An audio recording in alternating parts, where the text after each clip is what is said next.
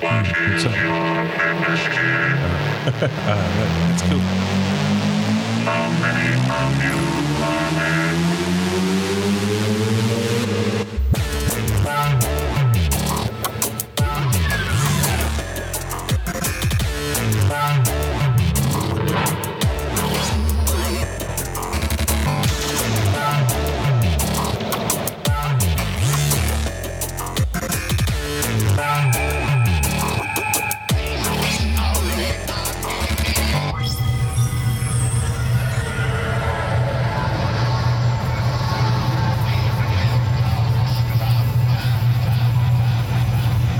Welcome to Voyage of the Geek for another week, this 19th of August 2017. Joining me as always, Dan Miller. Hello. And Tom McGill. Good evening. Myself, Dave Scotland. Every other week, having a look at some of the classic sci-fi and cult films from a bygone time, and then now and then something quite new and recent. And today we're going to have a look at the house that Lucas built Star Wars off, I guess. His first ever foray into motion picture as a director, THX 1138, which started out, I guess, as a student film that later became a fully realised major motion picture. But before we get started, how are we, gentlemen? How's our last fortnight kept us? Yeah, we're good. Pretty busy. I discovered that doing a very quick, short 10-second animation can take 8 hours out of your life. 4 hours last night and 4 hours this morning, and it was supposed to be a 2-hour thing, but there you go. That's your passion and persistence kicking in there, Tom. Yeah, and render technical problems. Yeah. So to qualify your statement, a 10-second animation that you want to look good can take. I wanted to look the way it was even cartoony, but yeah, and I'm not as good an animator as I thought I was. It's difficult to jump back on the bike sometimes with animation. You forget I think what you do When you get a bit rusty. and the rust, you try to blow the rust off with complexity. And then after a couple of hours, you realise, No, you got to replace complexity with simplicity. That's right. That's the direction. I was trying to keep a beat. This is animated to music, so I was trying to keep a beat, and I thought, I can do that. Did you use maths? Did you try and use maths? I tried to just listen to the sound and try to calculate, a bit of maths, to calculate what frames I should hit. But in the end, I filmed my hand with my mobile phone. I filmed my hand waving in the beat. Yeah. And then used that as my reference. Yep. Because that worked better. Except the mobile phone was filmed at 30 frames a second, so then I had that problem. It works better if you can keep the beat as a human, because not all humans can do that. No. Some humans hear some beat that is not perceptible to our human ears. And I've seen And it. not consistent. Being a DJ, you can see half the dance floor like that. It's like, what song is she dancing to? And it's even magnified even more when it's a female that can't keep the beat, because that's rare as hell. Like it's about as rare as a guy that can. All right, I'm trying to bring up our poster here. What about you, Dan? You said you've had I had a busy week. Crazy week at work. But, so I'm trying to relax through computer games. I've been playing. What have you been playing? MechWarrior Online. So stomping around in big robots with laser beams. Yeah. Yeah. So. And you guys both get into World of Warships too, a little bit, don't you? Yeah. I just installed, and Dan, you can do that too, because I know that your World of Warships is not functioning for some technical problem. It broke. They just released it on the mobile phones. Oh, what? Warships Blitz. Wow. So I've been playing that a little bit. Oh, yeah.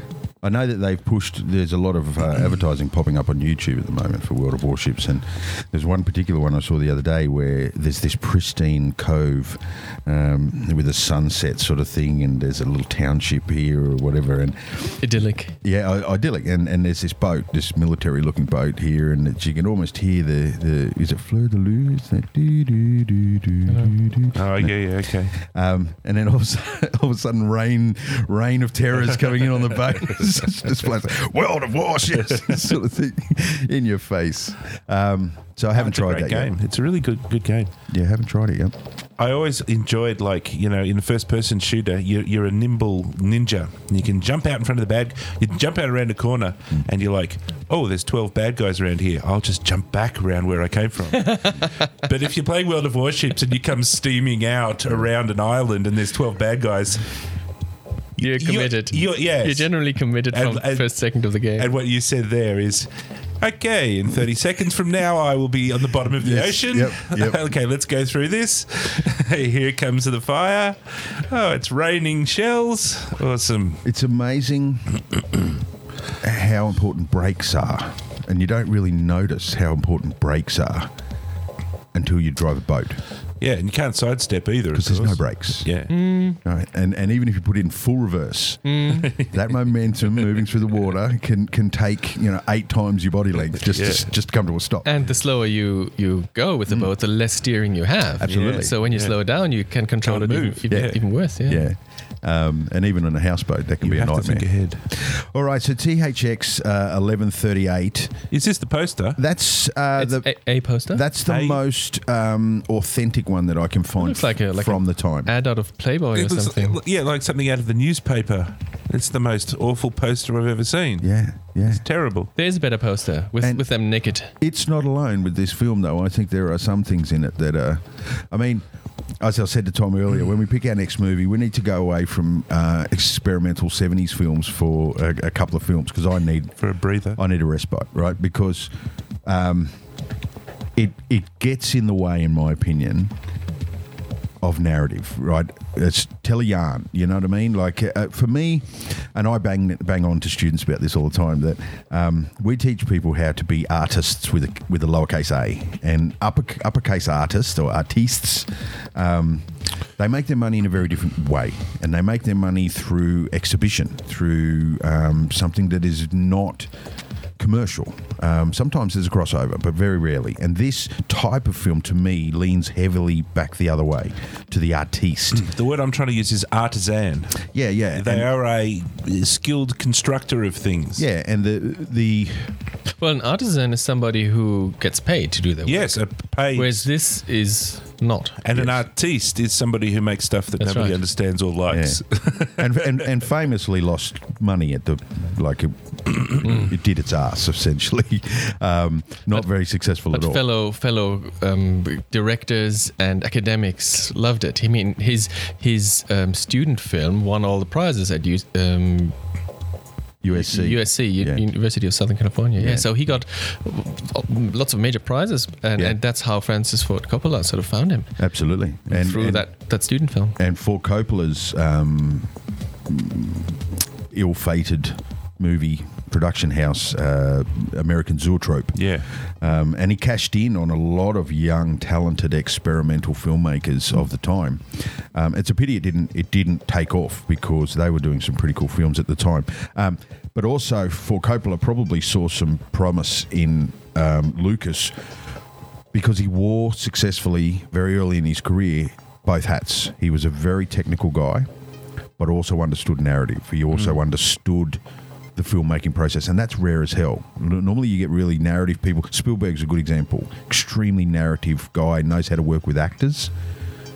Not very technical. Leaves that up to the technical people. Lucas is similar to Cameron in that way, where he knows how all these things work. He knows how the lights work and the camera and the film stock, and he knows all that stuff. Wasn't Lucas a car mechanic before? Originally, he was. He had a big interest in cars. Yeah, racing cars. You're talking mechanic. about. Yeah, So he has that technical affinity. maybe, yeah, I guess. yeah. The of course, Lucas's Achilles heel, and it is also, I believe, true with this, is he can't stop fucking fiddling with it. You can't leave him alone. Yeah, just make it. Yeah. Just walk away. What is Hitchcock's, with movies that never finished, they're abandoned. But for Lucas, that doesn't hold true. They're never finished. Could you imagine- They're just never finished. Yeah. He just keeps fiddling with it. Could you imagine doing what he did to this film? And you can tell the shots, and the reason why you can tell the shots is that I was alive then, granted only by months, in that year, but I know the films from that decade. That shit you put back in there cannot have This existed. big establishing shot with 100 cars driving through it. And it was kind of like, for me, it was summarized in an article I was reading about it, where Lucas had replaced a rat with a CGI mutant scorpion insect. Yes.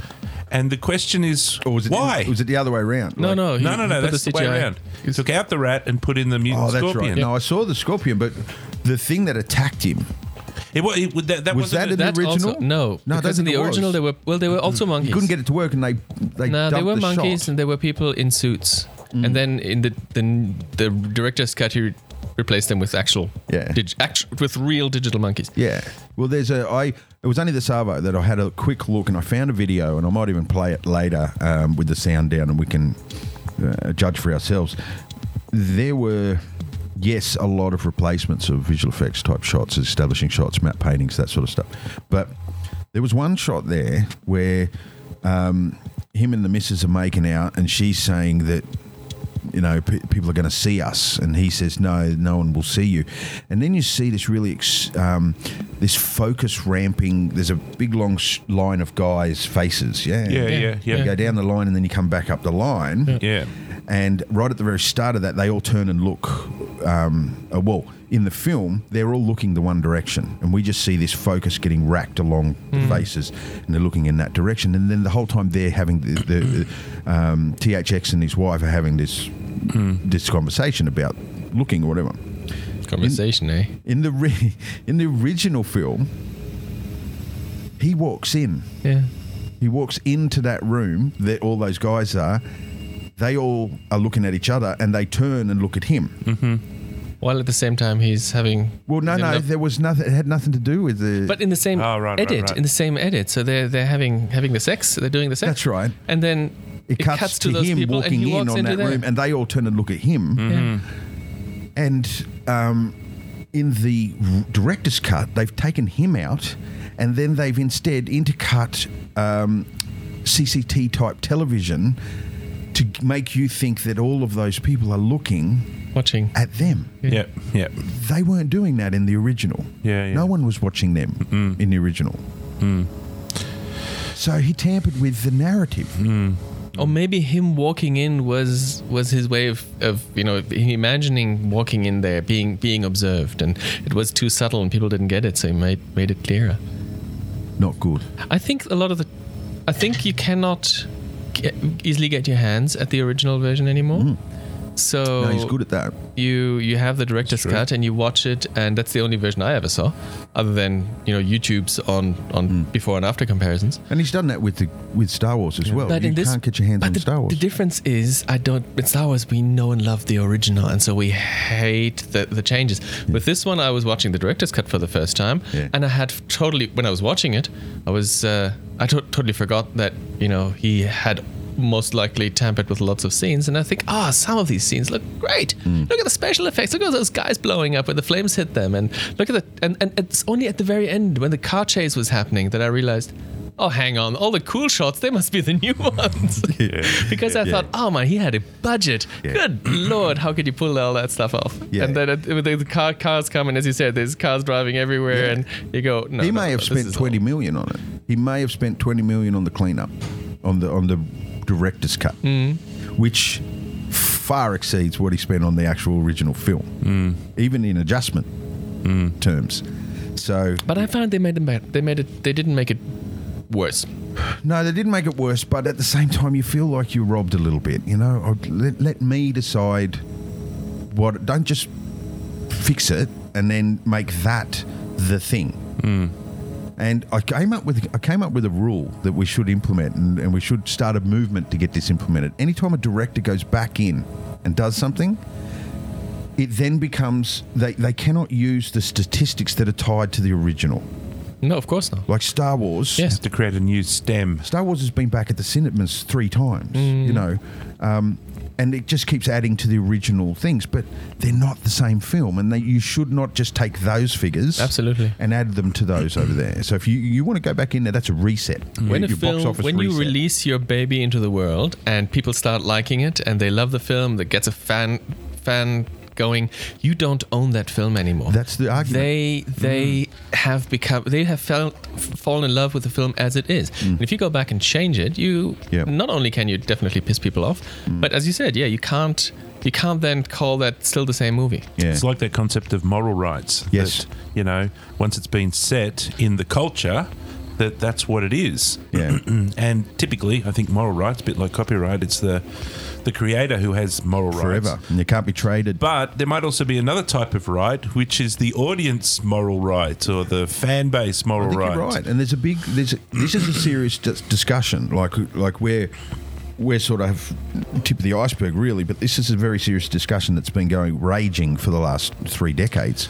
Because of Star Wars, the fact that there is not a copy sitting in the archives, the American archives, despite the fact that they've repeatedly asked for one, he refused to hand one over, and therefore there is no historical document of this film that is a turning point in cinema as we know it.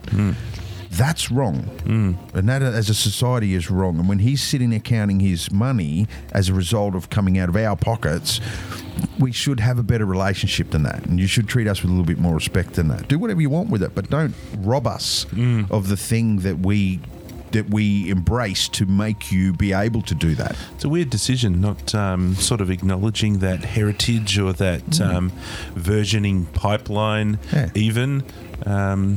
Yeah, it's a bit weird. So, quick rundown of the show, what we like to do. Are you suggesting there should be another number in the title?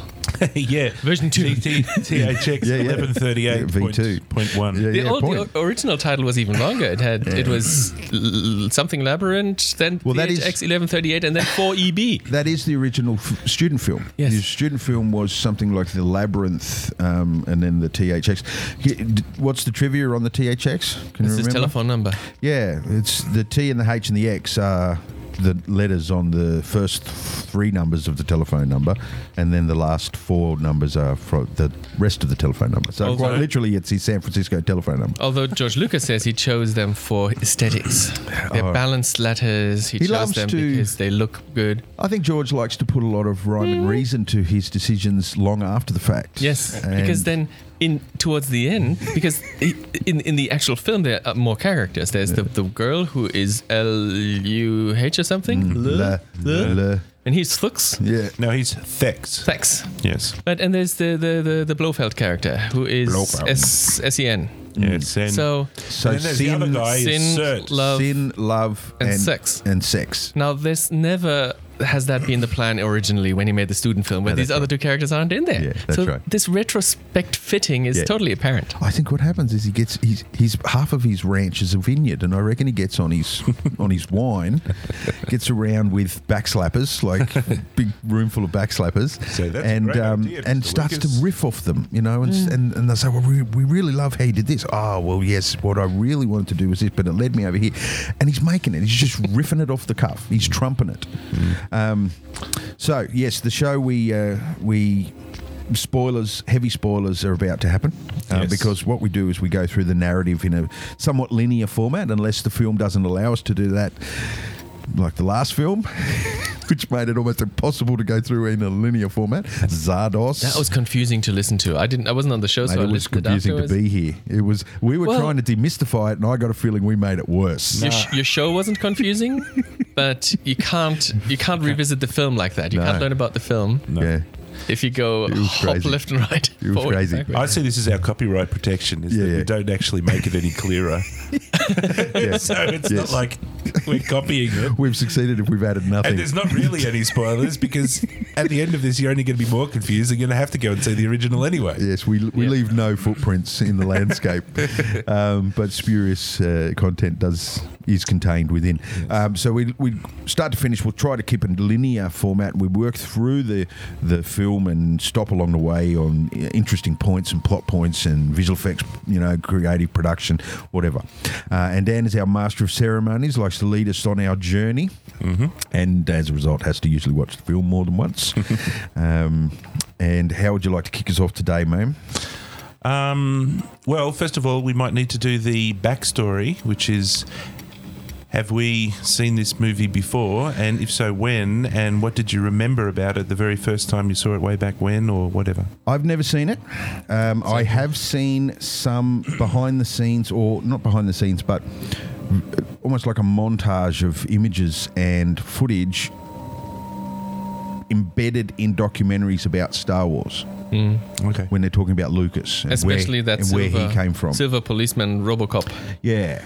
And I think a lot of the shots I saw were from his student film, because they're talking about his that he's an experimental director, and in a time where experimental directors were needed and young directors were coming in because the studios were changing hands and being bought up by corporations. So you'd see a lot of footage of this film, but I'd think a lot of it was from the original film, the student film.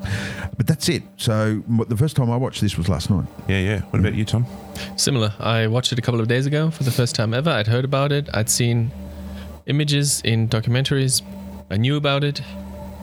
I used to have a little encyclopedia of I still have it, but it's back home in Germany, of the cinema. And leafing through that, they talk about the most important movies. And this is the encyclopedia of fantasy and science fiction movies. So yeah, that was a page in there on THX. Yeah. But until a couple of days ago, I had not seen it. What about you?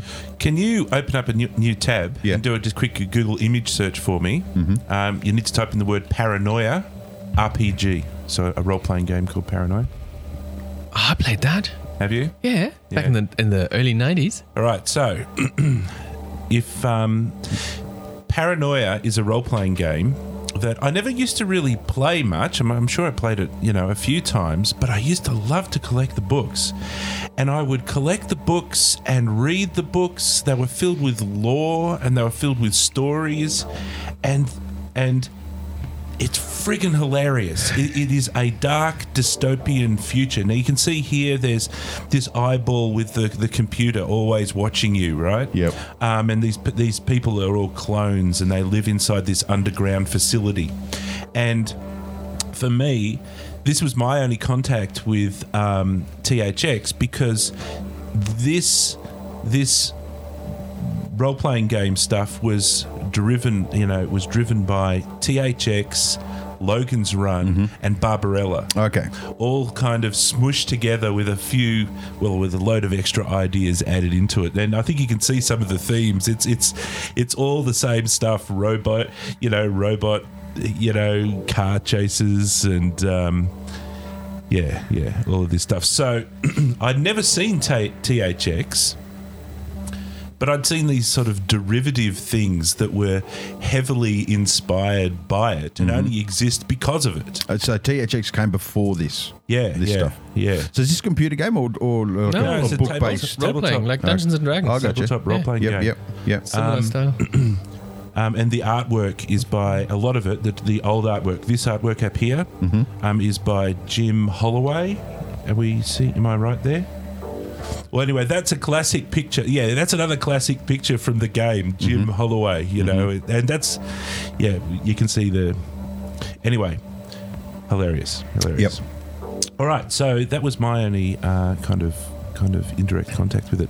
All right, so story. I think there's a lot of stuff to talk about with the story, and half of it I think is themes, and half of it is kind of the narrative. So let's kind of move through the narrative and just sort of see what comes up. But yeah, most of I think the movie is about themes. So where does it start? It starts in a kind of there's a lot of kind of montage stuff going on. Yeah. There's lots of the story. Then the story is interspersed with kind of abstract shots of a piece of computer hardware or a lizard. Or a lizard, or just, and it's very sort of there it is, Kubricky, with wings and antenna now. Yep.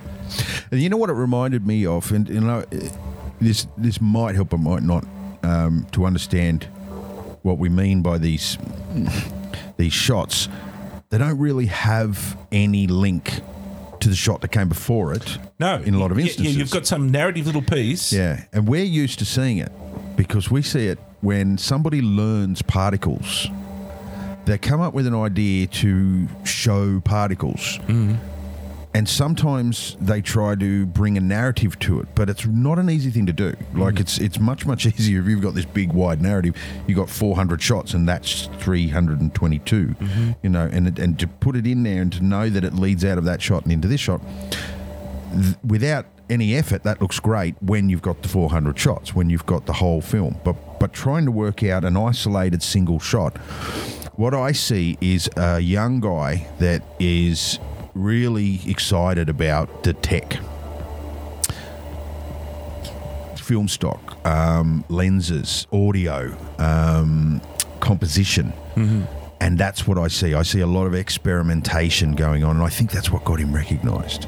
Yeah, Is that probably. he's putting it's the this visual style. He's that putting he- this, he's creating this visual yes. style, but he's also experimenting with it as he's going as well, and it would later become his style. It's got some very dramatic cinematography in there. Yep. So he sticks the camera in some place, and the actor's just in the bottom corner, and then there's a bunch of action, like this one. The actor's offset, you know. Yeah. So there's a bunch of that sort of stuff going on. Yep.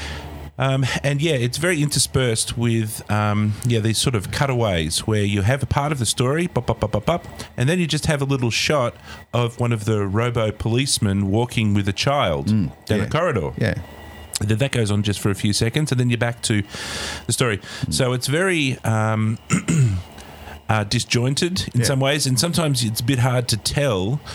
Did time just change there, or are we still in the same time frame as where we were before? So there's a lot of that sort of stuff going on. It'd be like reading a paragraph, and then halfway through the third sentence of a paragraph, it just says, "Orange llamas don't mind because their rice is brown." Yeah, that's true, but And it's like, oh, fuck, what did I just read? And I've got to now check. Do you know what I mean? yeah. And that's what it felt like. It's What when the they're robot doing- starts running into the walls and you feel like... Yeah. Why did we get shown that? Is that important? Are we, was he having feeling. They want to convey feeling. No, what I think they're doing think about it so is much. that they're building up the lore of the world. The robots are breaking down and they're not very good, and that's what that's trying to tell you. But yeah, like you say, it's like, I'm going to tell you a story about something, and then I'm just going to randomly throw in a trivia fact. Did you know that the robots don't work very well? Anyway, back to the movie. All right, so Thex, THX, is our hero, and he works in a factory with 1,000 other people. It appears that these factories compete with each other. and how few accidents they can have. Yeah. And again, this paranoia role-playing game rings in my mind because this is exactly what the game was about. It was about this dark dystopian future where everybody gets killed and recycled and terminated, and it's just this horrible mess. So anyway, yeah. And what do the factories make? They make RoboCop. Which is the guards / police that govern them. Yes. Do they govern them or just No, are they keep them calm and help them. Yeah. Yes, they keep them calm and help them. They have soothing robotic voices, and they have emotionless faces. And Thex is an operator Who does very delicate, important work. behind a blast shield because of the radiation, yeah? Because it would appear that these things are, atomic-powered robots. Yeah. They have these deadly atomic batteries or something or other that are inside them. All right, so there's a couple of things that we start getting introduced to. So we get introduced to Thex, and two other people also appear in this opening kind of montage of work, and that is... and we're going to have to invent names for him. And I think this is one of the failings of the movie, that you can't have your hero called Thex. Well, the movie is named after him, so that's fine. But I have no idea what Blofeld's name is. No. In Paranoia... Son. In Paranoia, they copied it, right? So you'd have this 3-letter thing, but you'd always put a human name in front of it. So it'd be Mary Thex or John Thex 4, right? And so you can call people John or whatever. So anyway, we've got Thex, Sen, and the impossible to pronounce, and this is even worse sin, is for the girl he loves, right? It's Luh. Yeah. All right. So I don't know. And Who's married to? Who's the partner? well, no. Or are I they think- just roommates? Housemates. No. Roommates. Just roommates. Yeah. Yeah. Okay. Mates for short, though. They call them each other mates. They're just meant to be He's my mate. housemates. All right. So what's her job and what's Ed's job? Interesting, if I might digress for the, sorry, Dan, the original film, they didn't have those names. They just had numbers. So he had 1138 and his roommate has 7117. And in the end, he escapes. Same. Did you see the student film? No, I've never been able to see the student film. It's about 15 minutes of agony of sound. 15 minutes of sound. It's really just Yeah. it's the Imperial Yeah. probe droid sound the entire time through. It's just talking and him escaping, and then he escapes to the surface and runs away in the sun, and gets it. At the end when he escapes, there's this voiceover. It's constant voiceover of people hunting him, but they tell his roommate, 7117, that 1138 has perished, has killed himself. They don't own up to the fact that he escaped, and that 17117 can now put in an application for a new roommate. He should just do the normal paperwork, specify what gender you want. They don't say roommate, they just say mate. Your mate has escaped. Mm-hmm. You can now apply for a new mate. Please specify what gender you prefer. Mm-hmm. Which I thought was pretty forthcoming. Are they roommates? Are they mates? Is there a homosexual undertone in there? Yeah. No, hang on. First of all, it's a male-female relationship in the house to start with. Not in the not student in the- film. oh, right. I'm talking Sorry, about the student film. Okay. Yeah. All right. Well, that's interesting. Because, as will happen later on, it ends up with a male-male relationship sort of in the house there. I don't know. It's a dark dystopian future, right? So it's in the 25th century or something or other in the future. So, and society is breaking down. We can't escape to talk about themes when we're talking about this. So, society is breaking down, and I think that what they're sort of saying is that, there's families. There's not families anymore. You don't have families anymore, but you've still got this kind of vestige of the past where two people would live together in a house, and you still do that.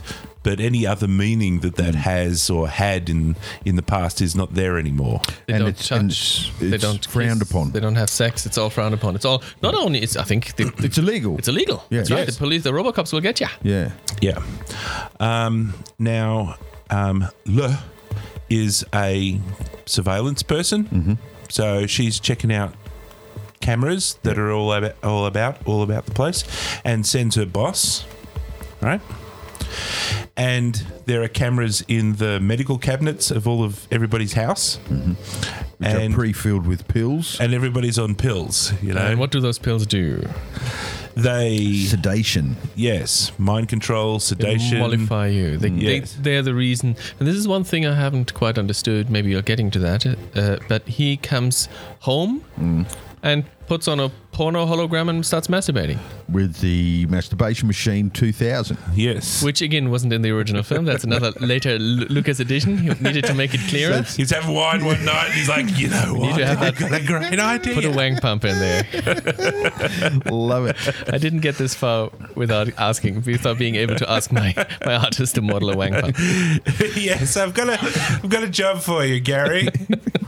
But I mean, that's what I don't Come into my understand. office. Their feelings are subdued. Yeah. They're not supposed to feel love. They're not supposed to feel the desires, right?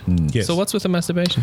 Well, maybe he got it right when he first left it out, Well, the masturbation scene is in Oh, there, it was but in he's there. using the old-fashioned way. Well, the only thing I took from it was how the woman there we go. hologram, which originally wasn't a hologram,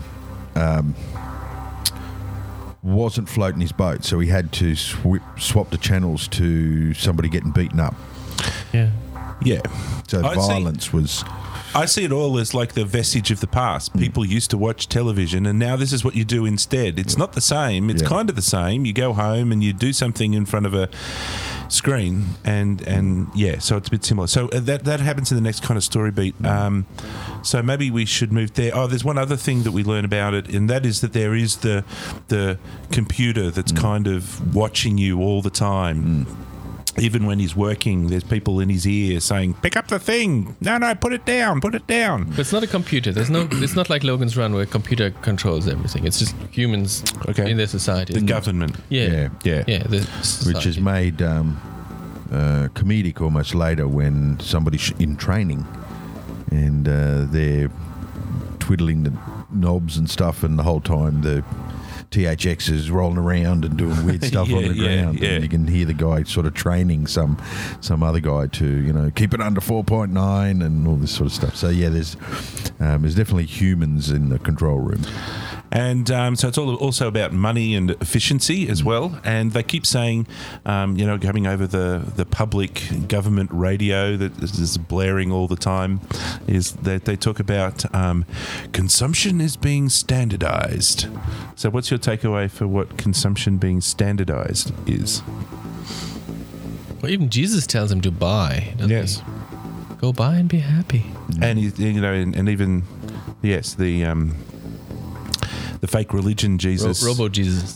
Says, be glad that you have a job and you can consume and buy. Mm-hmm. Okay, because this is important, because on his way home, he does some shopping. What does he buy? Yes, you can't remember. No. And this is a fucking important part of the story that's really cool, but you only see it on the fourth time. And that's why these sort of art movies kind of get in their own way. Suck a little bit because and it also might be because it's a student film that you don't. Anyway, he goes and buys a small red cube from a shop that sells blue, yellow, and red cubes. Not only did I not see the cube, but even now that you tell me that it's important, I still go, yes. Where is it important? He carries it home when he's walking down. Yes, where is it important? He carries it home. Puts it in what looks like a microwave without a door, right? So puts it in this sort of black hidey hole thing, and then it disappears. Right, and yes, fail. Total fail on storytelling. Fail. Yeah. It's saying we're standardizing consumption, and that means that the society is producing nothing. And then you go home as a religious kind of devotion to consumer capitalism. You purchase a pointless product, you take it home, and then you throw it in the bin. And then the bin man comes and collects all of those, and then they recycle it. That is... As you said, that is actually important. That is a very important part of the story, but it's so flooded with shots of geckos that you miss it. That you miss it. I totally missed that. I 100% missed it. But I only watched the film once, so there you go. No, you could have taken anything from it. Like it could have been a battery cell to power the house. It could have been anything. There's no way of knowing what that black box that you just put that made it disappear. You have no idea what that meant. And they had to build it up as well. When he was watching telly at home, they had to have some of those monks come on and say, consume, and then they also had to have a corridor scene where two people are arguing, and one's, well, not arguing because they're all sedated, but one's saying, I like the blue boxes. I think the blues are best. And the other one's saying, no, I always buy yellows when I'm coming home. I always buy yellows, and he just looks at those guys and walks past with his red box, and then he goes and puts it on the table when he gets home. And then you'd start to understand, well, this is all fucking pointless, and that's what you were trying to, but totally missed that one. All right, so then there was the consumption. That's why the art films work, though, because those people that do get it, they have that feeling of superiority and exclusivity. Exclusivity. Of course. Nobody else gets it. I get it, and that's why it's such a genius film. Exclusivity is a very powerful marketing Absolutely. tool. That's 100% true. And remember, as you said, it was most popular in his own damn school.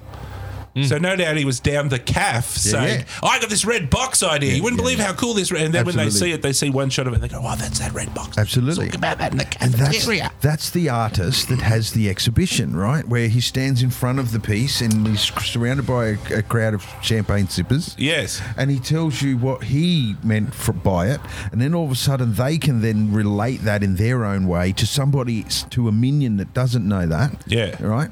And then because they're part of an exclusive club that understands what this piece is really meant to signify. Instead of the art that we like, which is you look at it, you understand it, you take the point, you move on. All right, so he goes home. Doesn't talk to the missus. Yeah. So what's going on at home? There's lots of these kind of there's something going on. What's his missus up to when he goes home and he's watching the telly? And he also actually, when he's on the way home, he goes into a confession booth, and he's got a bit of a concern that he's not feeling quite right. Yeah, and these is and the wife's acting, and the mate is acting a bit weird. Yeah, she's acting a bit weird. And I think, so he's in that confession booth, and, and we also find out that he's talking to this, like, religious figure, and he's And the religious figures are not really listening. No, it's just a recording. Right. You say, tell me more. That's great. Yes. And then it sort of wraps up. I understand. Yeah, it wraps up with you are part of the, community, and you are the consumer. Go well. Yes. Go home. Yeah. Yeah. So again, it's all bullshit. Okay. So he goes home. He watches a bit of telly, and so what's his wife up to? His wife's up to something at home. Do we see it that early? Like, she's messing with his meds. Yeah, she's taking the pills She's away. messing with his meds. She's trying to get him off the sedation. Yeah. Yes. But we also find out that he needs the sedation because the sedation is directly related to his ability to handle the nuclear batteries at his workplace. Well, we'll discuss that when we get to it, but there's different interpretations. Yeah, but she wants him off the dumbed down pills. Because suddenly she is attractive. Once he's no longer taking the pills, she does things to his head. Suddenly she's in there messing around, and he thinks about her.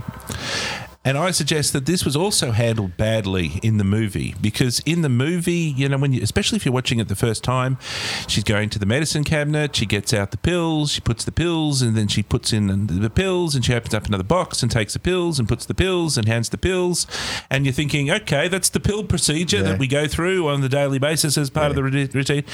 She really had to take out the pills. She had to look much more shifty. She had to go to her pocket, and instead of having the pills in a pill container, they had to be in a crumpled up piece of paper or underneath in her shoe or something or other, so that we knew that this was not normal. It was a trade federation blockade tax moment. embargo.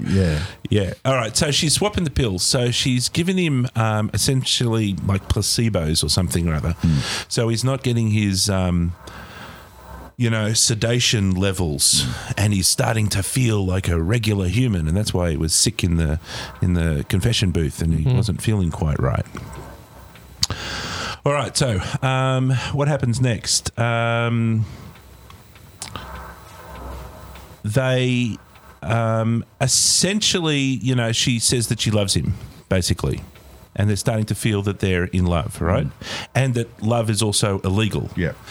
And so, they have a bit of a deep and meaningful, and that's where that bit you were talking about when they said, are they watching us? They kind of are watching him, I suppose. Well, in the director's cut, they're definitely watching. Someone's watching them. I believe the person that was watching them was the boss, the Sen. Yeah, it seemed to be Sen, and maybe he's just a bit of a nosy Parker.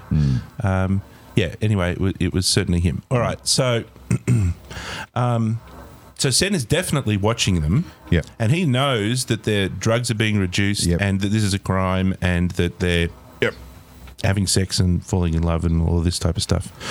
So the next story beat is that it's kind of like the next day, and they go back to work, and Lua, so that's the girlfriend, she's getting she has to go and see her boss because she's getting a change in her work pattern or something or other. And then we find out that after he gets back home from work, that Lua's been moved out of the flat. Yep. And it's Sen, who was the boss that she had to go and see. Yes, is now moving into the flat. Yeah. Is that what you took away from it? I took that from it. I took that Sen had a thing for THX and wanted to be his new mate. But he's good with computers. He he rewrites codes and he gets into systems. So is he even her boss, or is he just has he put himself into that? He's just a position? nosy Parker who's just hanging around. Does That he was change the never system kind to- of really explained. I thought we got a lot of good stuff about his character, about how he was a wheeler and a dealer, but he's also part of the system. But he likes manipulating inside the system and organising things. Now, if we jump forward, because she gets pregnant at some point. Yeah, Well, we just had the that's- sex. That's coming up. Oh, that's later in prison. no. That's later. Okay. Yeah. So she tells THX when they're not roommates. When he's in jail, isn't it? When she comes to him, then She comes to him when they're in the white jail the prison. white jail prison. Yeah. Later on, that's where that is The revealed. white room. That's right. All right, so he's now kind of lost his girlfriend. Yep. He also now THX finds out that Sen is manipulating things and changing people's work routines and moving people's houses around, and then THX reports Sen in one of these Which sort of looks like confession booth. it's a heavy part of this. Uses a Bundy card. Yeah, a punch Yeah, it's card a punch kind of card. thing. It's a punch card thing. It's the 70s, man. Punch cards with And Lucas, being Lucas, right? The original has a top-down view of him filling the card out. Mm-hmm. So Lucas put in this director's cut a digital box thing with the camera on the bottom of it that sits above the thing that he was filling out the punch card. Mm-hmm.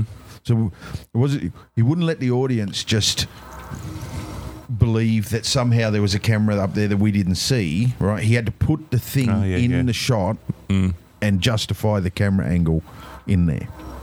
Which is odd because of his artistic, his composition and the white spaces and the negative space. Exactly. And then he fills it in same with this shot there. He fills it in with a machine. Yeah. The original composition gets destroyed. So it's a heavy part of their This society. gold, this gold stuff as well is also a bit of a complaint that people were making, that he's got all this kind of very stark white stuff, and then in the director's cut he starts putting colour washes over it, which is now starting to dilute the theme of that sort of stark, pristine, colourless, empty world. And in the original, the robots that he builds, like in the film that we saw, the director's cut, they are full robots and they build on the head.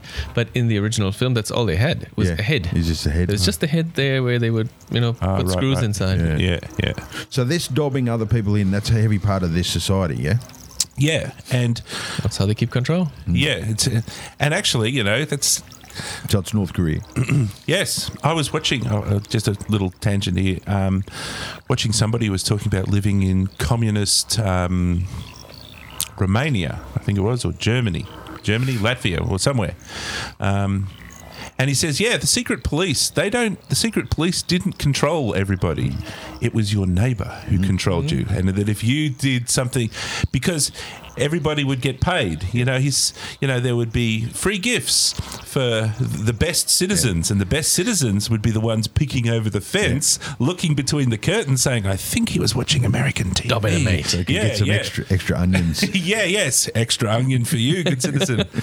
And that's what kept people under control. Yeah, and it really cashes in on that voyeuristic, condition that humans have. It plays to the curiosity as well. Got to have a look. All right, so our next story beat is Thex is back at work. Yep, and we're going to have a OH&S situation.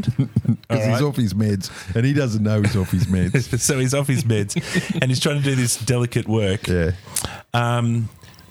Now and then there's one of the most ridiculous control room decisions of all time. While he's got the nuclear battery in the tweezers, someone decided to shut his brain down. Yeah, turn his brain off. Reboot him. Yes, that was a big mistake. So he saved the day, though. He saved everybody's lives. Well, they turned him back on. Managed to turn him back on. Yeah, they turned him back on. So he's working away. They're monitoring his stress levels or something or other, and they turn him off. Which results in him being taken away. Yes. So he then has to go to essentially court. Yep. Right. And that's kind of where we see a little bit more about the world, because we'd only seen there appears to be sort of higher level judges. Probably on less meds. Possibly on less meds. We were talking. I also remember from one of the news stories, he was talking about like elected officials or officials being let go or going back to. So there's a sort of a strata in the society, and yeah. So he gets goes to a court case, and it seems that there's a prosecutor and a defender. Mm-hmm. And what's the prosecutor and defender's case? The prosecutor wants death, wants termination. And what's the charge? Bonking and not taking your drugs. Yep. I can't remember. Yeah. Am I right in thinking that whole conversation was over the top of one another? Like they were literally and just talking over like one was talking, the other one was talking straight over the top. Yeah, it was kind of in that sort of montagey sort Sen of. was also there. Was getting his sentence as well, wasn't he? Was he? For being, he was dobbed in, and because he dobbed him in. yeah, That's right. He dobbed him in earlier. I don't think Sen was there. I couldn't remember. Well, I can't remember Sen was there. No, I think he just turned up when he turns up later. when he goes into. Is it a prison or? Yeah, we'll talk about that when we get there, because that's going to get. That's where things are going to get weird. So what was the? So the charge was that he wasn't taking his meds and that he was having illegal sex activities. And the defense was, don't kill him because that's inefficient. You know, it's a waste of resources. Yeah. So Dead people can't purchase. yeah, that's right. So the next story beat I've got here is the beatings will continue until morale improves.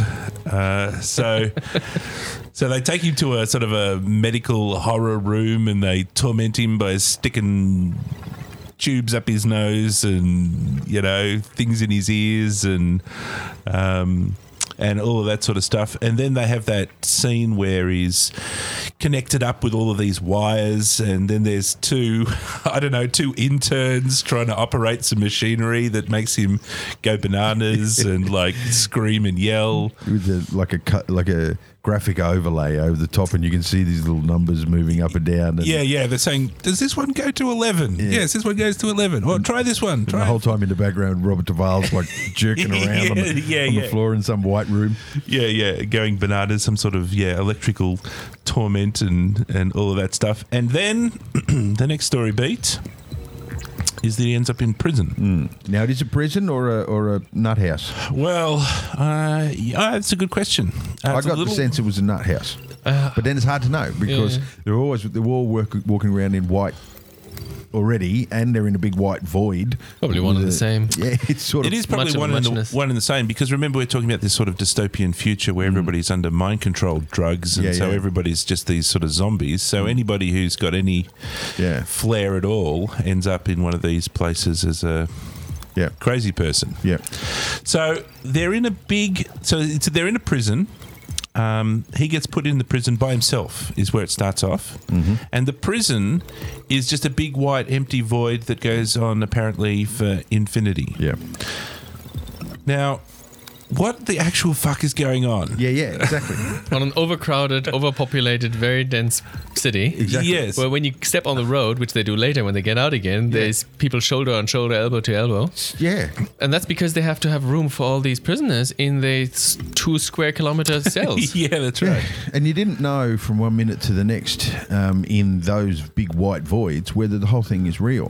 Whether, yes. You know, is this manufactured? Are they creating this in his mind? And when it's not clearly defined, then that doesn't work. No, it doesn't work. I need to know, is that a mechanism? You know, you got to, and if you come out the other end of it and you don't explain it, then the only thing I can be left with is someone had to create a 40-kilometre white void, because they run across this thing and it takes, and it takes forever. They take food so that they can go from one place to wherever in this gigantic void. Yeah.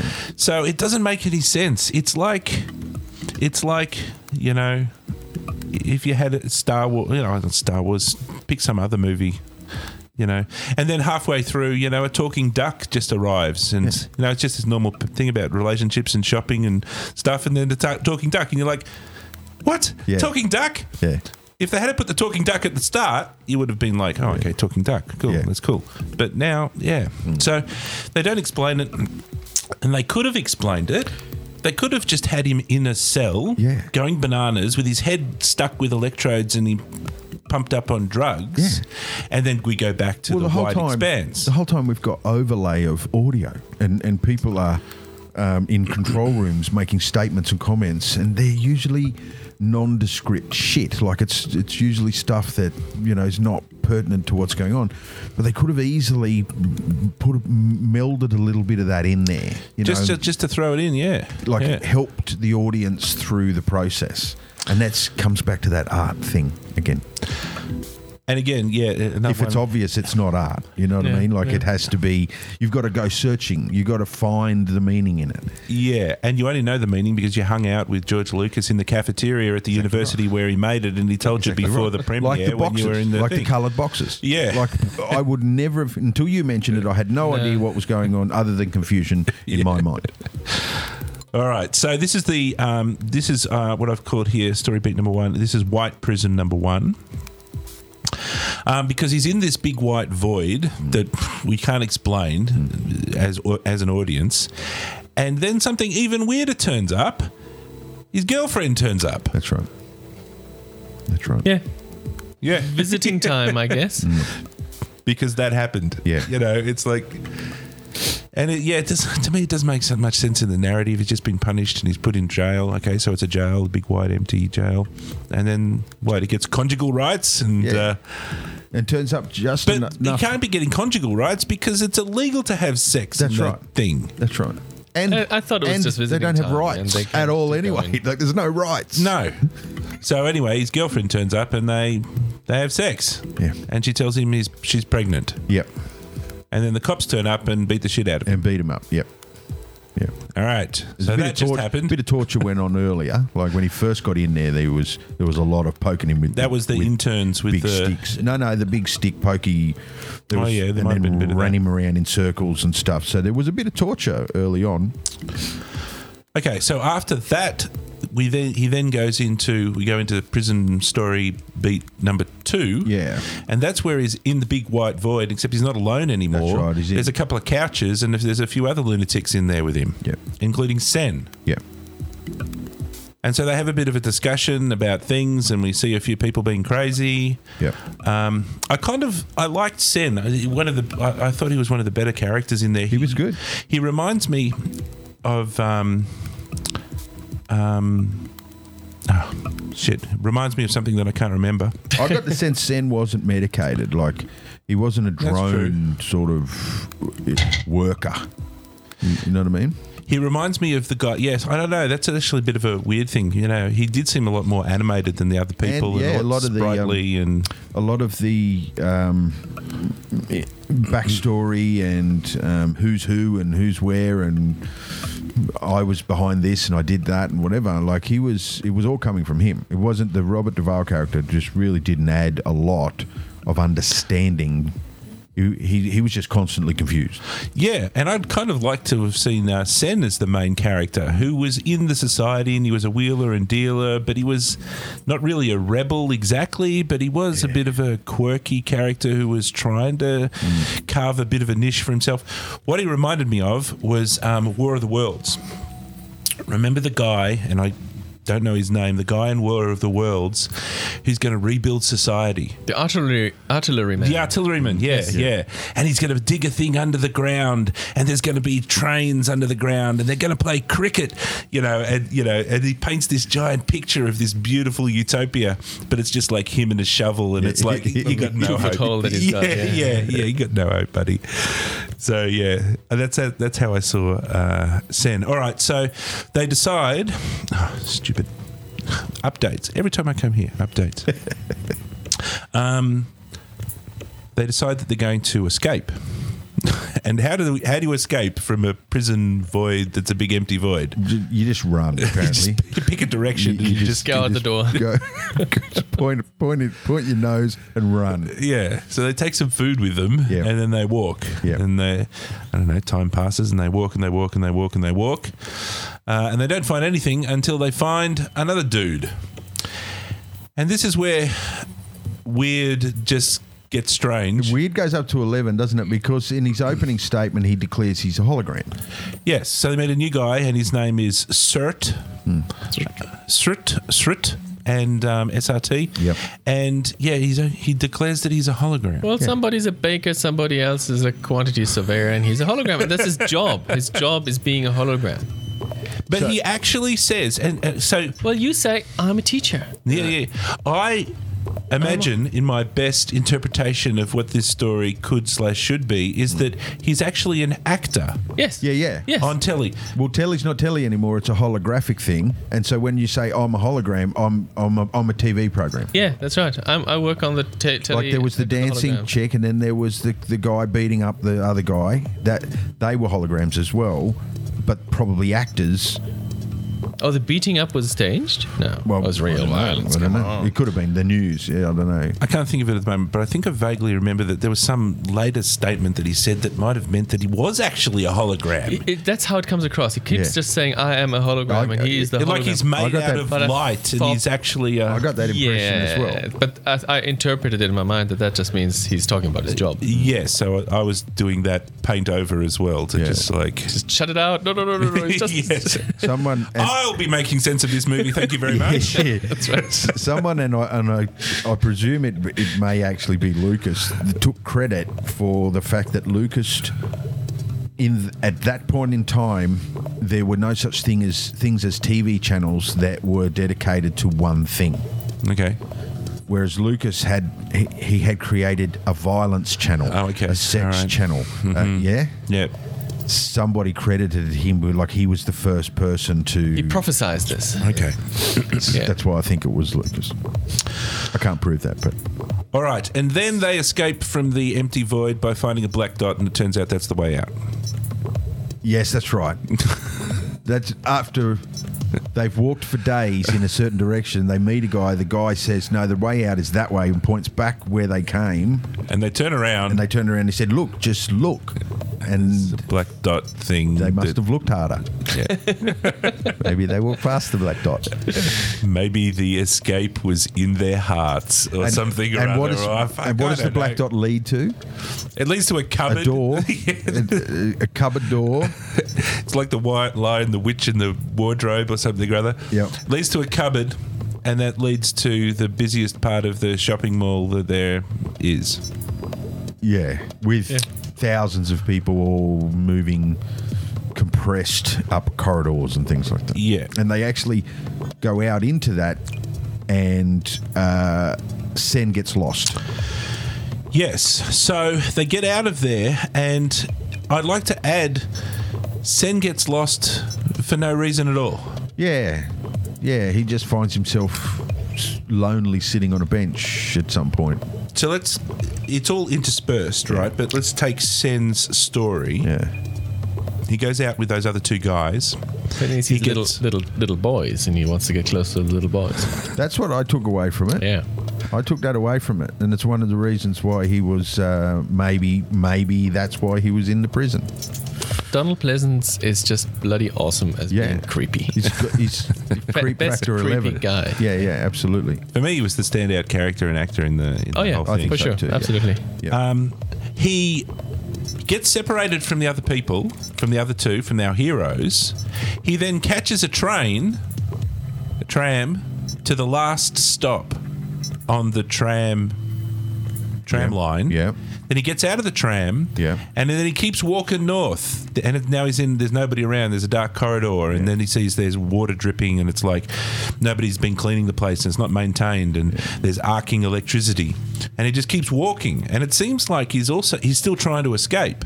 Oh, we forgot to mention that everybody's under a dome, and that's what they're trying to do. They're trying to escape out of this dome. Right? I missed the dome. It's underground. The whole society is underground. That was way back. Again, of course you missed it. And we even missed it in describing, because it's such a tiny point, is that when they were back in their home and Luch was there, and she was saying, oh, I love you and all of this stuff, and if you go back on your meds, you might forget that you love me, right?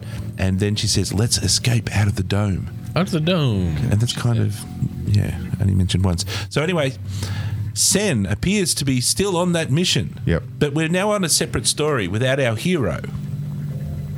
And he walks, and it's getting muddy and drippy. And this is where he sees the CGI scorpion on the ground. And then he turns around and he walks back. Yeah. Well, he runs back to get it back on the train before it takes off, because the train, the message that came over the speakers on the train was, this is the last stop.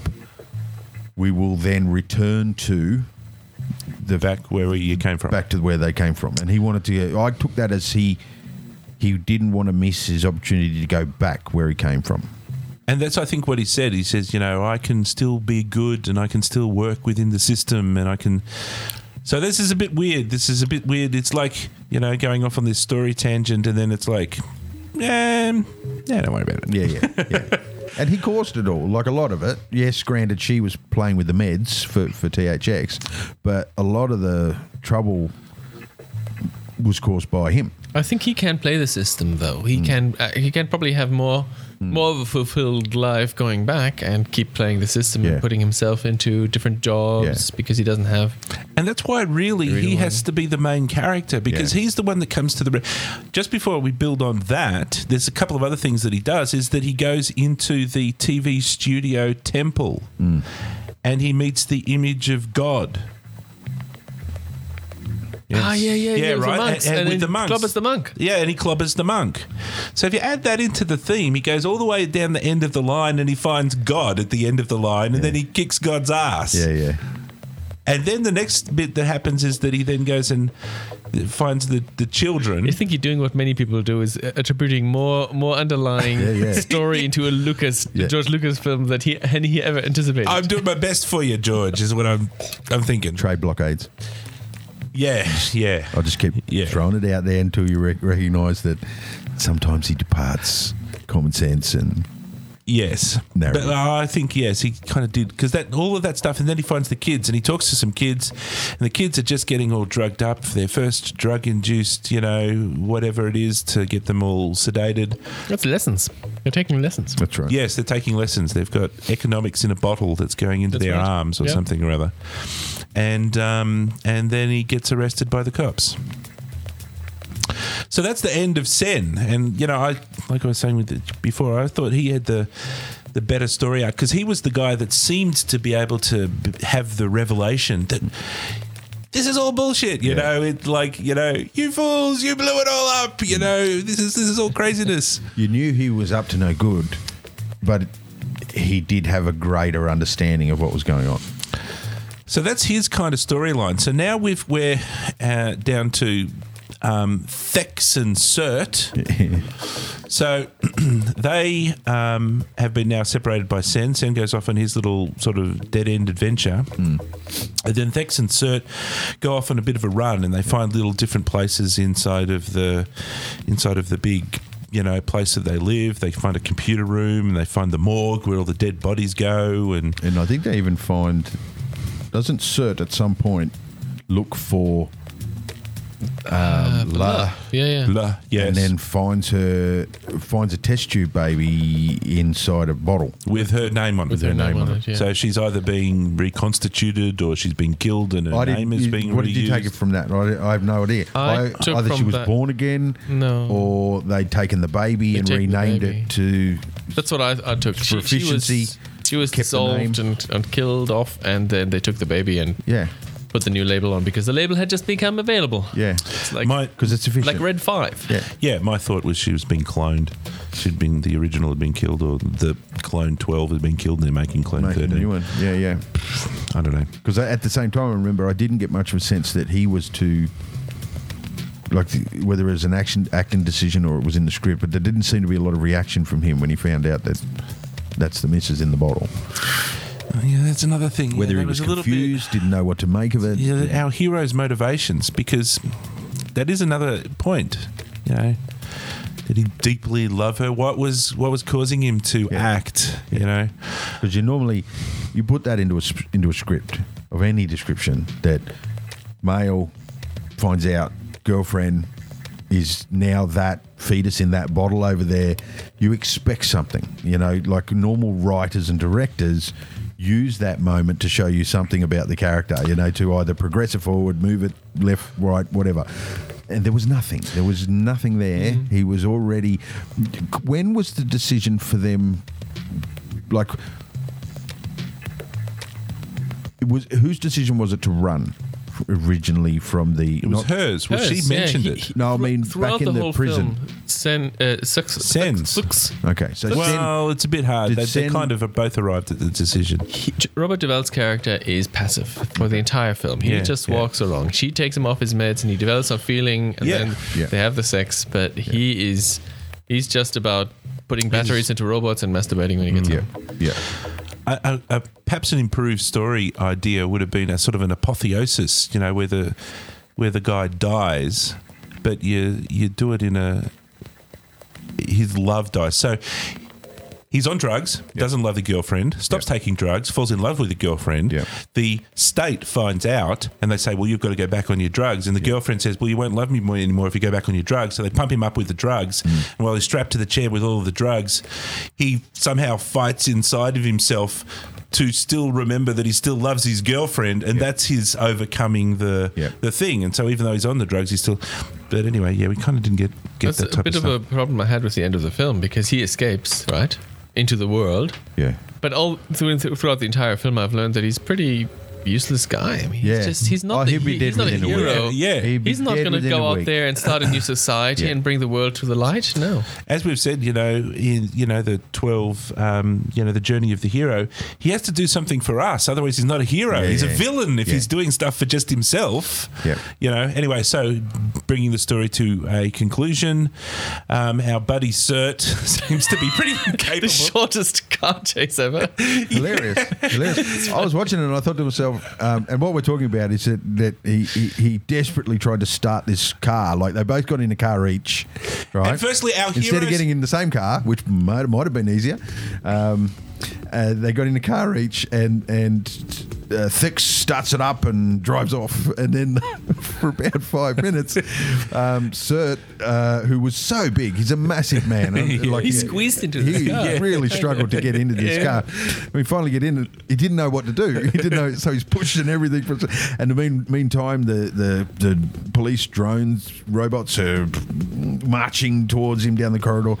Meandering, I think. Yeah. And he finally starts the thing up, floors it 3.5 meters into a post and totals it. Massive Just totals it. And I remember thinking, I wonder whether that was an accident and they just put it in there because they didn't have any other cars to use. It's a take, I guess. Because it was so bizarre. Like it was really, really bizarre. Yeah. But appreciated. Yeah. I liked it. It was one of those offbeat kind of random things that you don't expect. But the other strange thing about it, and this is again a bit of a slight against our hero, Thix says, oh look, 2 race cars. Yeah. Jumps in mine. Go on. God. Like, the other guy didn't know how to start it. Yeah. So maybe you're right. Maybe he wasn't the hero. He might have been the villain the whole time. So to bring it to a conclusion, there's a bit of a car chase and some excitement, and a stunt. Like that stunt has got to go down as one of the all-time greatest motorbike stunts. That looks fantastic. It wasn't a ragdoll; it was a real guy, and famously, it looks so real and so dangerous, and even his minders and handlers and the fellow stuntmen and everybody thought he was dead, so they ran on to the... You watch the film, you think that guy's dead. And Motorcycle they all run on there only to find that he's barking, screaming at him, saying, "You've probably ruined the shot," because they ran on. But he walked away. He didn't have a problem at all. Yeah. It was a real stunt. He literally hit painting scaffold at full pace on a motorbike, flipped over the handlebars, rolled at about 80 kilometres an hour into a wall, ricocheted off the wall into a parked car. And then the motorcycle landed on him. And then the motorcycle slid into him. Yeah. Crazy. Yes, and he walked away, and I'm sure he said, "Anyway, just make sure you get these shots and don't. I'm going to go to my trailer." Love it. And then we had this weird. So obviously the car's buggered, so he's running down the tunnel now. He's to try to escape, and we see this sequence where he's walking up a ladder, up this massive, big tall stack. And I remember looking at it thinking, and when you spend enough time around animation, you start to notice things. And I remember looking at this guy going, that's the weirdest ladder climbing movement I've ever seen in my life. And sure enough, in the trivia notes I learnt today, that was all lying down. That was rebar on the floor, and he was doing this crawling thing. Also, this supposedly vertical column that he climbs up actually has a curve to it. Yeah, that's right. Which is odd as well. But during the entire police chase, we keep cutting back to the control room, which gives offers, and you can slowly hear how the costs go up. And they keep referring to, we'll do this. It's still within our budget. That's right. So it's still about the chase has to be efficient. And if they get to a point where they've spent too much money, and so they recall the cops. They recall the cops. They're basically climbing up after the ladder after him when they get the call that, you're just gone 6% over budget. You have to go back. And the cops, diligent as they are, within meters, they've got to give one last-ditch effort saying, we have to go back now. Please give yourself up. Please come back to last chance. we would like to take you with you there, sir. Well, we only want your best. And, he says, no. Yeah. Now he climbs out the top, and we get the Francis Ford Coppola effect, shall we call it? The long lens. Well, it's a long lens. It's a sun on the horizon. Sunset on the horizon, and a silhouetted something, which is him. Yep. Sort of standing and before it. Pretty much just standing. In the sun. So you see the flat horizon, you see the sun right on the horizon, and then the silhouette of him. And that's the shot from Apocalypse Now. It's the shot from Star Wars, where he's got the two suns, and it is almost the American Zoetrope signature piece. And then credits. I'd like to add here that this isn't where the movie ends, it's where the movie stops. Yeah. There's a very big difference. Yeah. No, you bang on the money. And this has been a bit of a complaint that we've noticed through a lot of these movies, that they sort of... Yep. Nothing. We see the ending, but we don't see the result. Yes. And I don't know whether we could see the result, because what would that result be? I'm convinced he was dead in 4 or 5 days. There's more monkeys. He was already attacked by monkeys in the tunnel. Yeah. There's been more of those out there. Absolutely. After death. He was dead. What it was a good example, what it was a good opportunity for, though, is to see a sunset actually in real time, because the movie didn't freeze. When the credits started rolling on the right-hand side, it kept the thing going, and you can see the sun actually coming down. It's a nice shot. It's an incredible shot. Took them a while to get. They were down at the beach for several days trying to get that one shot. Yeah, it was good. Then the other thing, of course, is that the bad guys give up, which it's just like... deflates all of the tension out of it, It's like chasing, smashing through things, crashing motorcycle. I love that. That was good, because that shows you're 6% of a budget, 5% would have been good, but now you're almost... No, you can't grab him anymore. You're within 2 meters away from him. You can't grab him. You got to turn back now because budget. Okay. That says something about that world, so I like that. Okay, so perhaps from a narrative perspective, but from a tension perspective, it's like, excitement. It's like, yeah. So, how did you feel at that moment? Like when the credits started rolling, when the film finished there, where was your head? Where was your headspace? My headspace was, I've done my due diligence. I've sat through it. And that's how I felt as well. I felt like if I didn't have an alternative or ulterior motive for watching this film, I would have been angry. I really would have been angry, because there's hype, there's history, there's a connection to something that I've got a personal connection to, which is the Star Wars universe and the Indiana Jones and a lot of other stuff that came out of Lucas. I see, and I said this to Tom the other day, I can see why they gave him American Graffiti off the back of this film. I get it. Like, He's a craftsman. There's He's beautiful shots. He's a technical There's some craftsman. He fantastic understood compositions in and it. I think a lot of that composition stuff, and this is where we have to give credit where it's due. He shot this film with Francis Ford Coppola there. He was the producer of this film, right? And a lot of the photos that I went through today had Ford Coppola looking down the barrel of the camera. Lucas is an editor. That's his bread and butter. He's an editor that also learnt, lighting and cameras and whatever, and direction and narrative and all this other stuff. But his technical trade is an editor. His wife was one of the editors on the original Star Wars.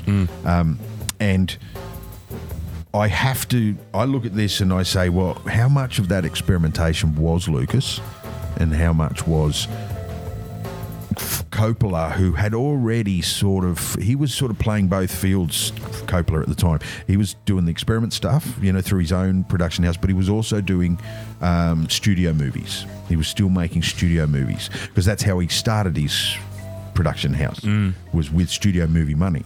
And I think it was vicariously through Lucas, he was able to do some of this experimentation and get a bit wild with it. Lucas took it and well run with it later on. Technical portfolio or training piece. Yeah. A training exercise. Yeah. I don't know, what mate. I think you're describing. You turn everything down and put on a 90-minute soundtrack of classical music, electronica, psytrance, whatever you want to do, and watch it that way, I reckon it'd be a different experience. If I didn't have to try to make sense of it, I reckon it'd be a pretty stunning thing to watch. It's got some great thing, like this sort of stuff, the silver-faced featureless faced robots, the leather, with the motorbike boots, and just the look of it. The big white voids and all that sort of stuff. To me, it felt like a music video. I think the thing that I took away from it, I suppose, is the themes. That dystopian future, the Big Brother, the sort of culture gone crazy. But that's not Lucas's idea. The script comes from Mr. Munch. Yeah.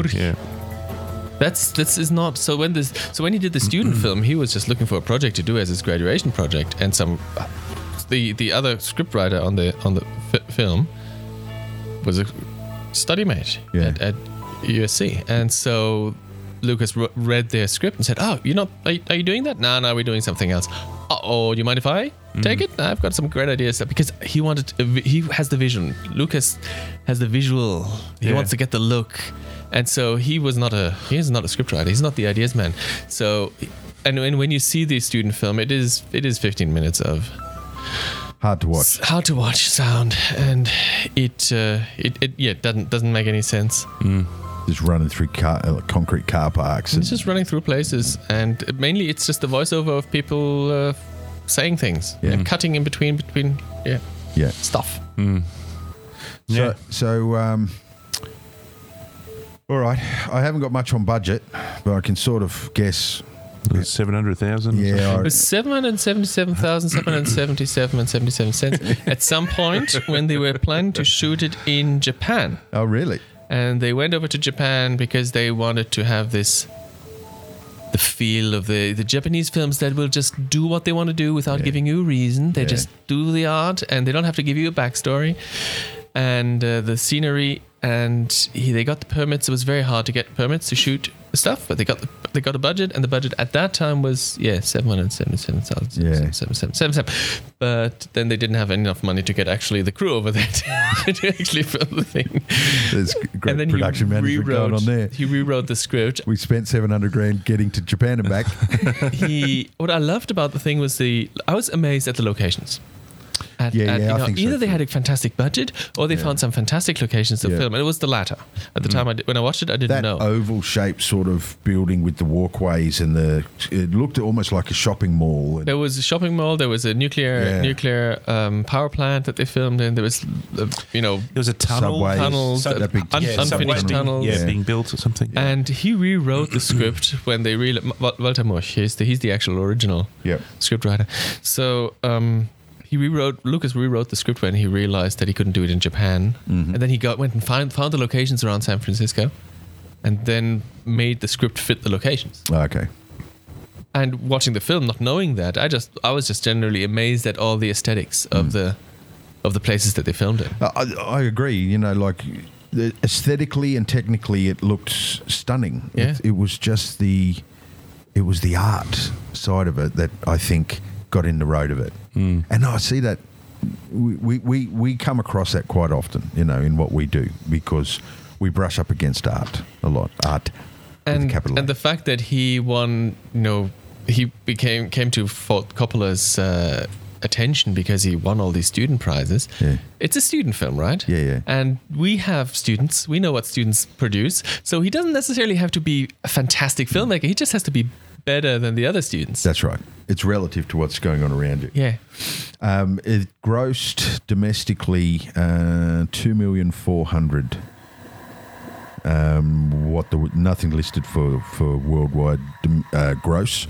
And so adjuster, if I put in my adjuster for 1971, that means it grossed 2,437,000. It's no change whatsoever for some reason. Oh no, hang on. Yeah, no. So that figure, hang on, I went the wrong way. So in 2017 dollars, 13 million. Is the income or the budget? That's what it grossed. Wow. It grossed 13 million. That's not much. That's not much at all. It's really not much. But yeah. I mean, you see that film in when was it? 71? 71. You go out the movies. Do you recommend to your mates to go see it?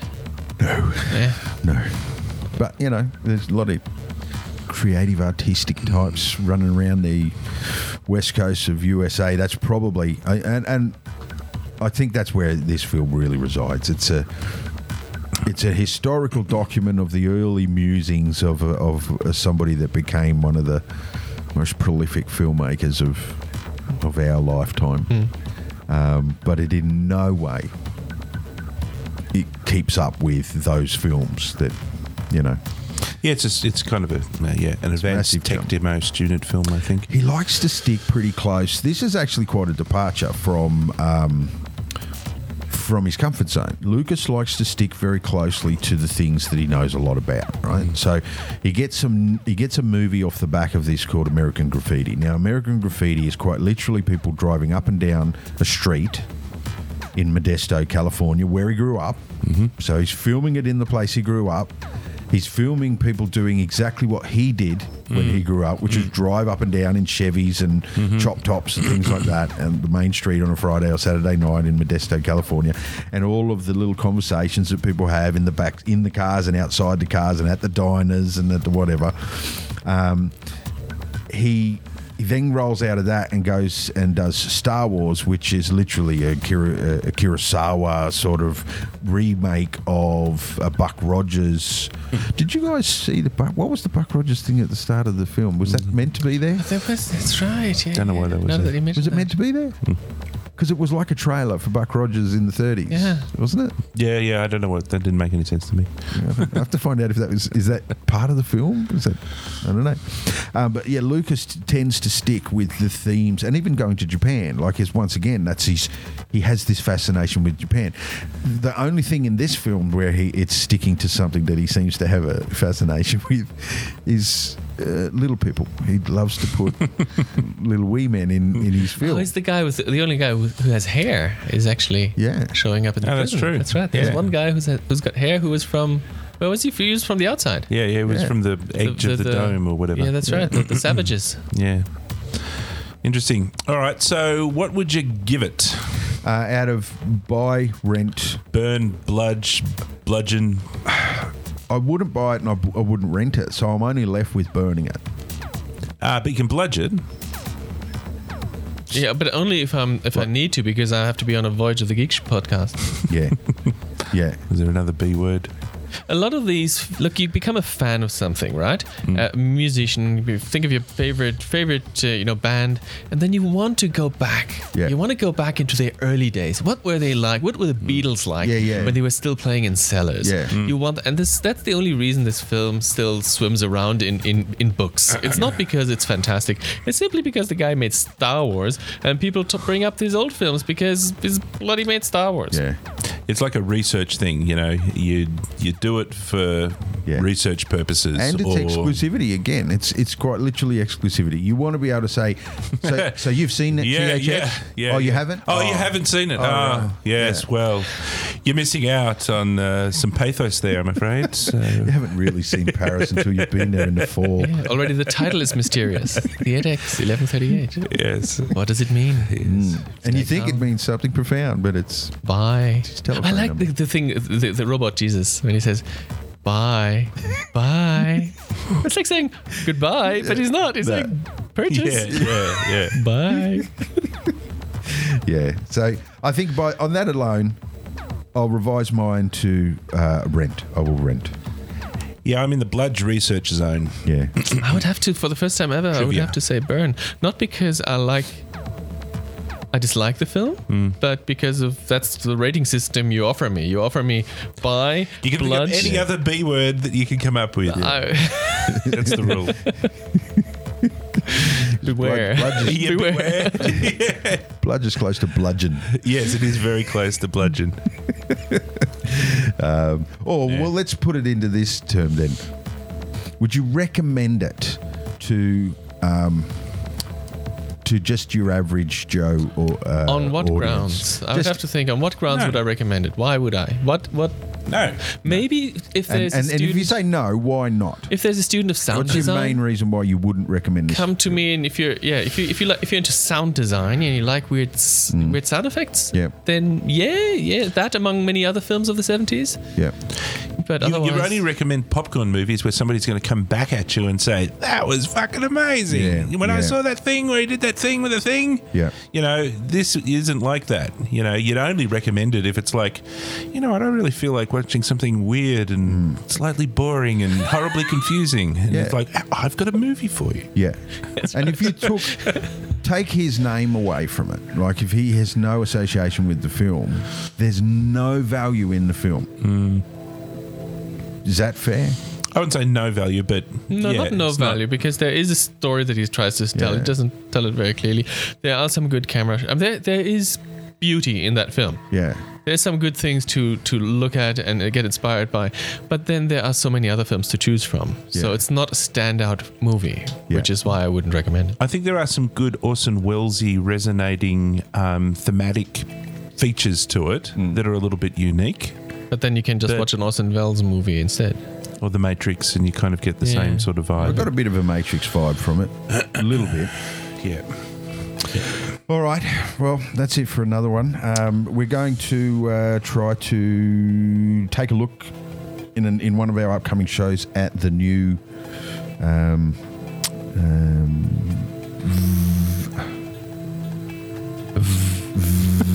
Voyage. No. Fantastic Voyage. That'd be a good film to look at one day. What's the Besson movie? Oh, Valerian. Okay. So we're going to try to change it up a little bit with something that's current, but also we're going to move away. We'll try and move away from, for at least in the next couple of shows, we'll try and move away from that 70s experimental film because we've done 2 in a row and my brain hurts.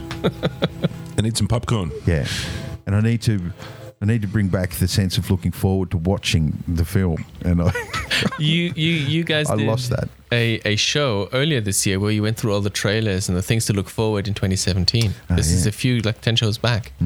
Wonder if it's worth seeing all those films and then doing a review at the end of the year. That's not a bad idea. Talk about Wonder Woman, talk about all the stuff that came out. And we really should maybe do a show on Wonder Woman because it's potentially a turning point for DC films. It depends.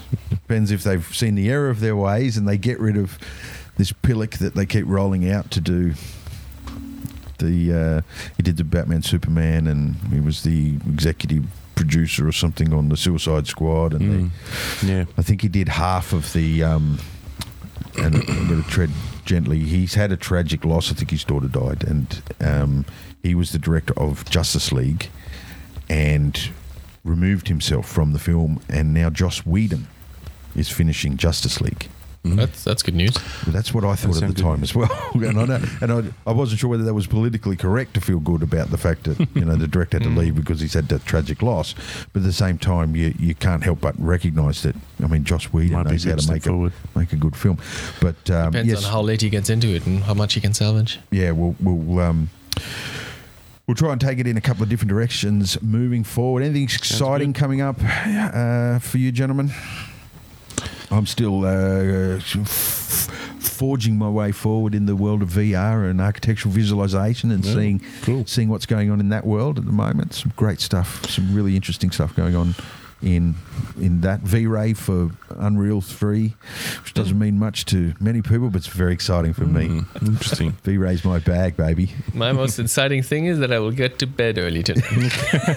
I had about 10 days of staying up till a minute after midnight every day because I had to make bookings for an island where the campsites become available at 1 minute past midnight, and you have to get in there. Wow. But you can only book a year, 11 months in advance, precisely. So if you want to go for 2 weeks, you got to stay up 2 weeks till 1 minute past midnight and book the site for the day. Wow.